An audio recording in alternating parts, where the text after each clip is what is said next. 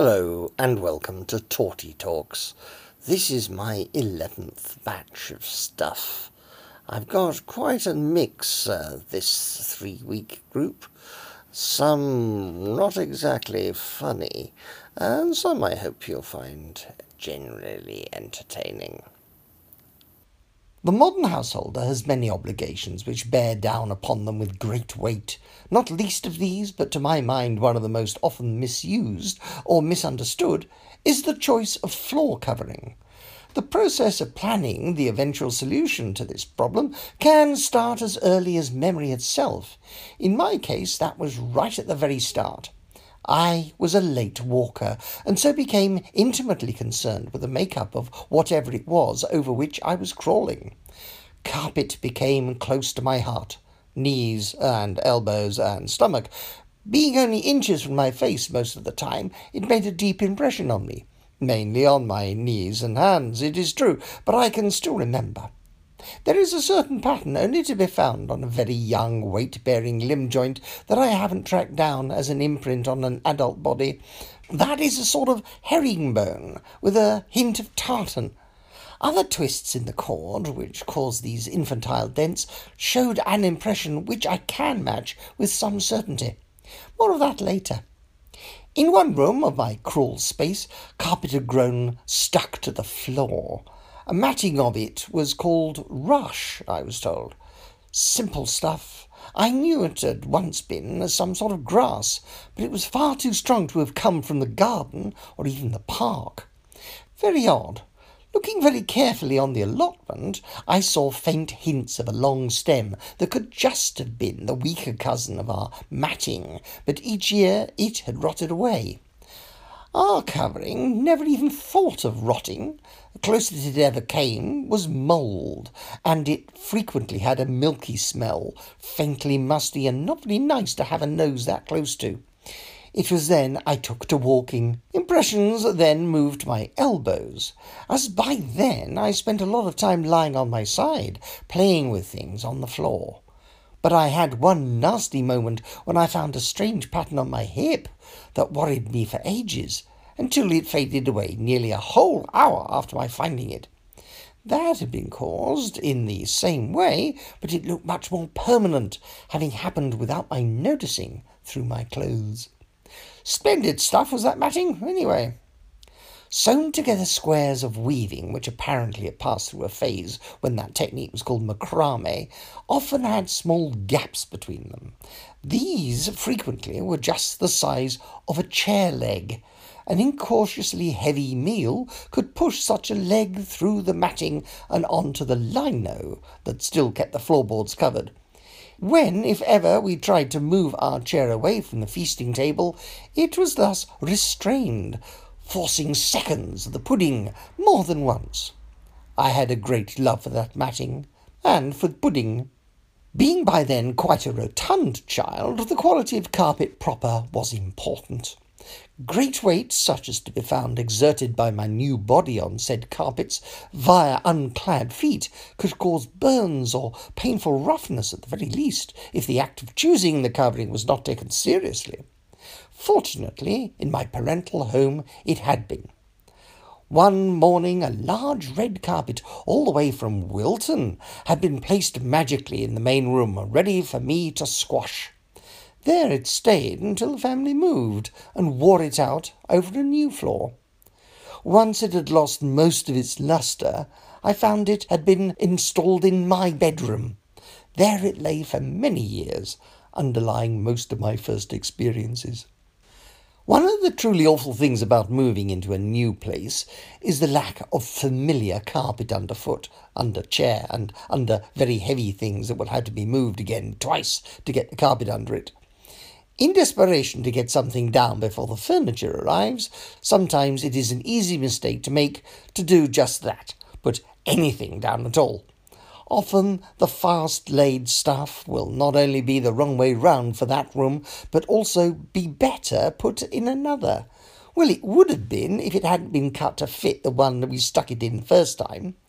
Pieces of once large and useful covering are often lost to reuse by the fever of the first few days of a move. For some reason, this did not happen to us on one occasion. We made the best of probably the worst set of carpet bits in the entirety of the UK. They did look rather good, really, but then they were not fixed down and so didn't show themselves at their best. When we moved into the family home, I found the first carpet that I can remember as being mine. It was under some leaves in what became my bedroom. How or why the leaves got there was never discovered, but the carpet looked as if it could have been part of a compost heap itself, inadvertently created indoors. It, too, was held together by stitching, not recommended by the manufacturers. Bald patches linked to less bald parts, showing evidence of past colour and present floorboards. Hard in the corners and other totally inaccessible places, fresh, untrampled pile still existed, but it might well not have done, as it seldom if ever saw the light of day, as it was those parts of the now old main room carpet that had been positioned in the centre of my room when this composted relic met its end in the garden. Now it was the edges of the room that met with the bald places. They never said anything, so I left them there. Twice now I have been in the position of being able to afford and indeed buy my own carpets. In my first flat I found them. Look once and decide. The choice is made for life. Even if you move not the carpets themselves, then the design will be forever fixed in the mind. Unshiftable. The problem is shifting the carpet from the floor. This I have yet to manage. Cut as it should be to fit perfectly the odd shape of any choice of room, they will never fit the equally odd and certainly different shape of any other room that I may wish graced by their presence. Shame that. The result of my giving up and leaving my beloved coverings to the grime of new owners does put the selling price up a bit, but the cost to me is of a friend. Indeed, a matching set of colour-coordinated friends. Once the new room is decided on, the next problem is finding the same shop I last bought carpet from and getting more of the same. This I never managed.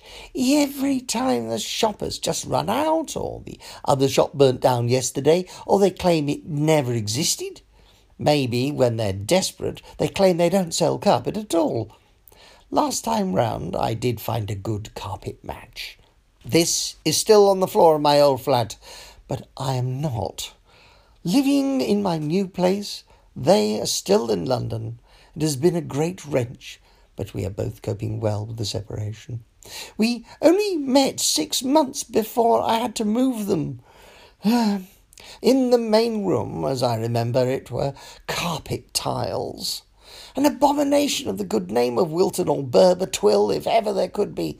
I'm a plain man of simple but expensive tastes, and carpet tiles manage to be both and yet totally rubbish simultaneously. Brilliant trick, but I would rather it was not done on me, as I sit, some rest beneath me on the office floor. In my old workplace, some rested beneath me on an office floor. Going home to the same flooring was so depressing to me, used to luxury, barefoot living, was almost too much, but worse was still to come. Where we lived, money was scarce. There is hardly enough cash to keep the computer in goodies, let alone pay for luxuries like food, so new carpet had to wait. We were offered some, though, new to us. One day it might look new again, design-wise. Never even after total cleaning and recycling could it look carpet new like nice, though once it must have been. Kind, though, the thought, but what to do with 100 square foot of old green foam back? Carpet the cellar? We have 2. Finding an alternative covering to dust for the stairs was an accidental action. I had to prepare the stairs of the old flat for the new carpet that I knew was destined never to stand on. I had to remove all the small bits of under felt and under nails as the floral green relic wore before I could leave for Points North. These books I took with me as a sort of daze, having collected everything that I recognised as not belonging to my previous flatmate and taking it up with me. Eventually they did their job in a new place. Which is better, No carpet at all, or a really duff one covered in stains of all sorts. Add to the negative side of that the fact that none of those stains have been made by you, and perhaps you would throw said carpet away at speed. On the negative reasons for not throwing it as far as possible, which is 2 foot on a good day, because carpet is heavy, is that the dust that fills the floorboard cracks beneath any removed carpet cannot itself be removed, as the Hoover Junior could not possibly be up to that task. A new and much more violent machine not being available until after the sales, and the furniture having already been piled very high, the old carpet stays put. Almost at once you find your brain forces the stains to vanish, then the disgusting colour suddenly blends beautifully into the new ensemble with an ease found only in Habitat catalogues.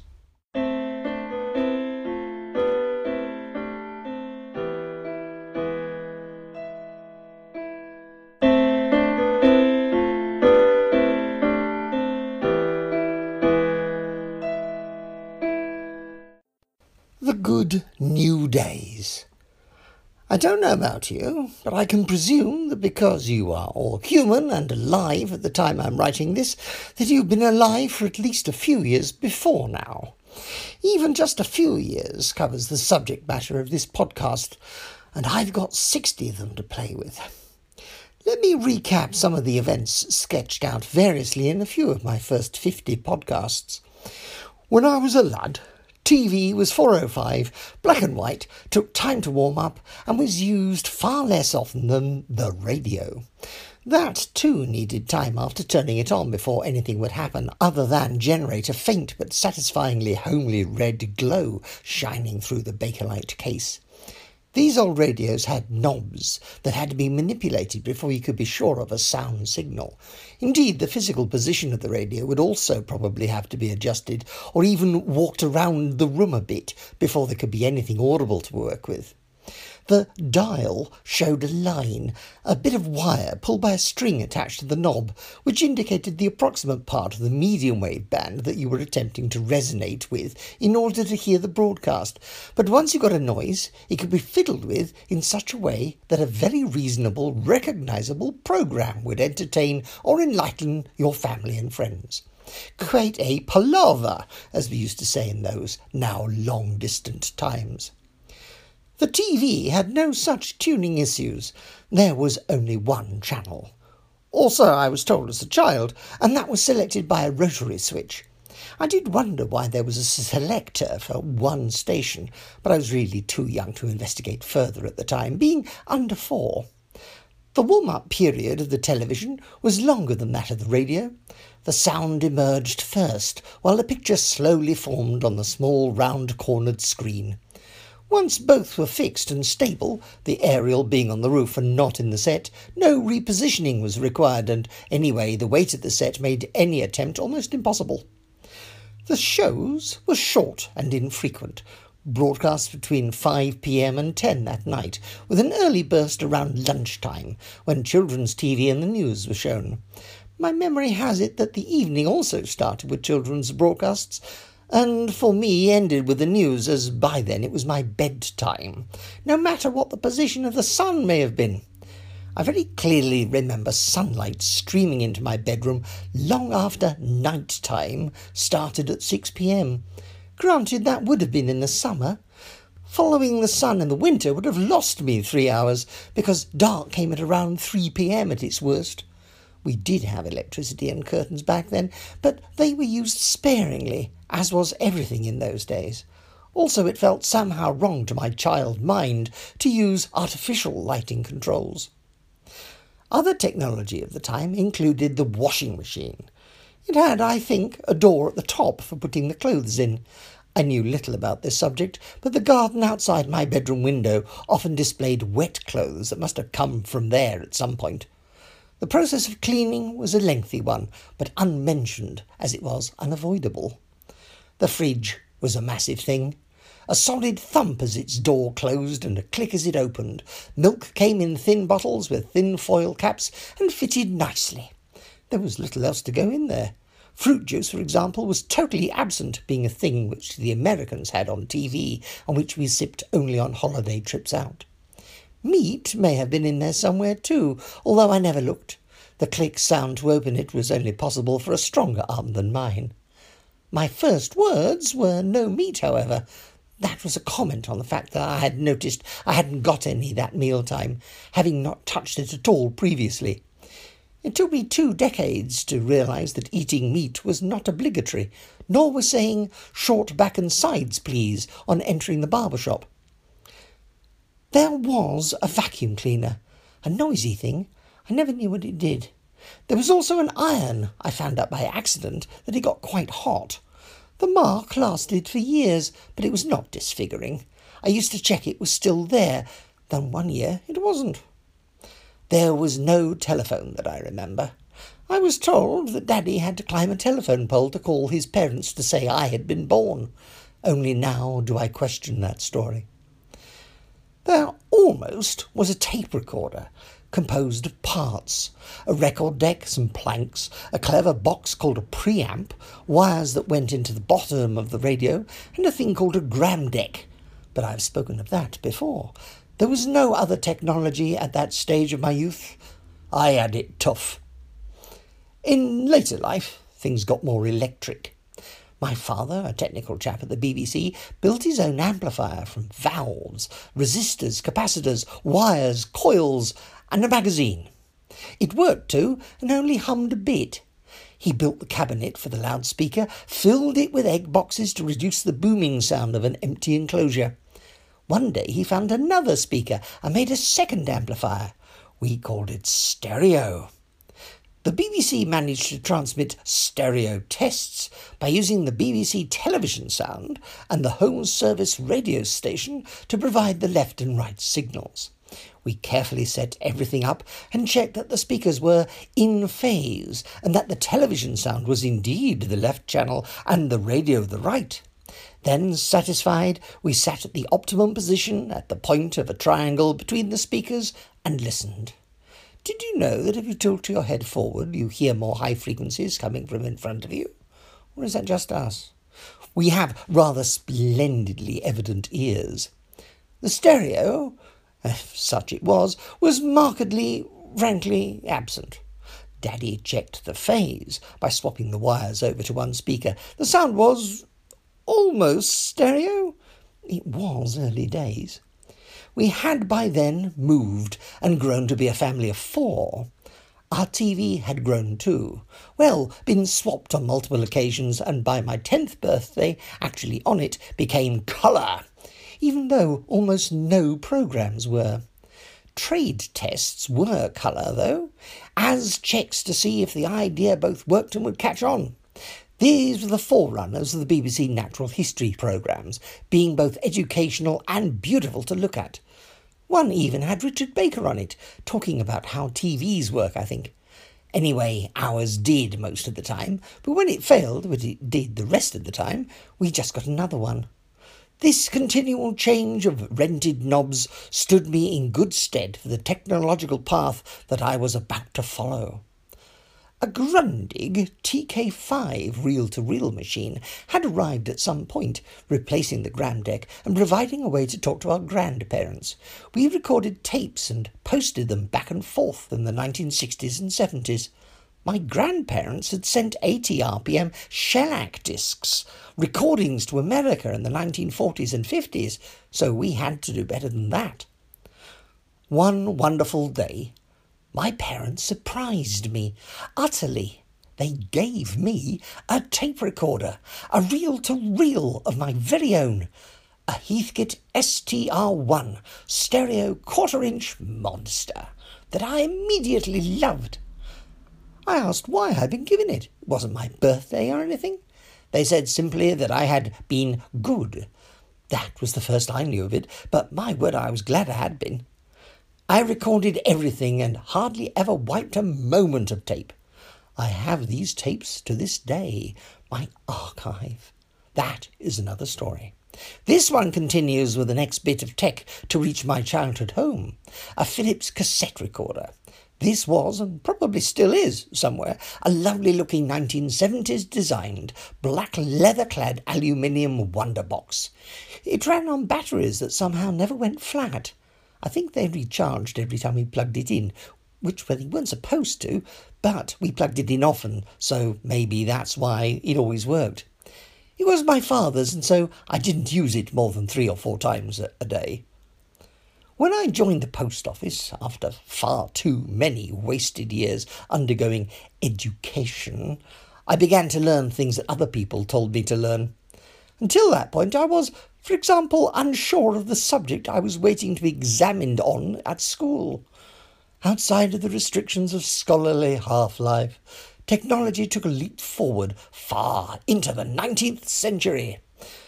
The kit I learned to admire and fix had been invented 100 years previously and is still used in signalling on part of London Underground systems to this day. In 2019, by the way, over 160 years on and counting. Well, it works most of the time. The post office told me that the wires that went to all homes where a telephone had been installed could only pass the tinny sounds we expected to hear from old telephones on sticks in black and white films. I proved this was not the case. My school friend and I, who then both worked at the post office, had connected tape recorder microphones and amplifiers to the telephone innards and got high-fidelity sound back and forth between Alberton and Ealing with no difficulty.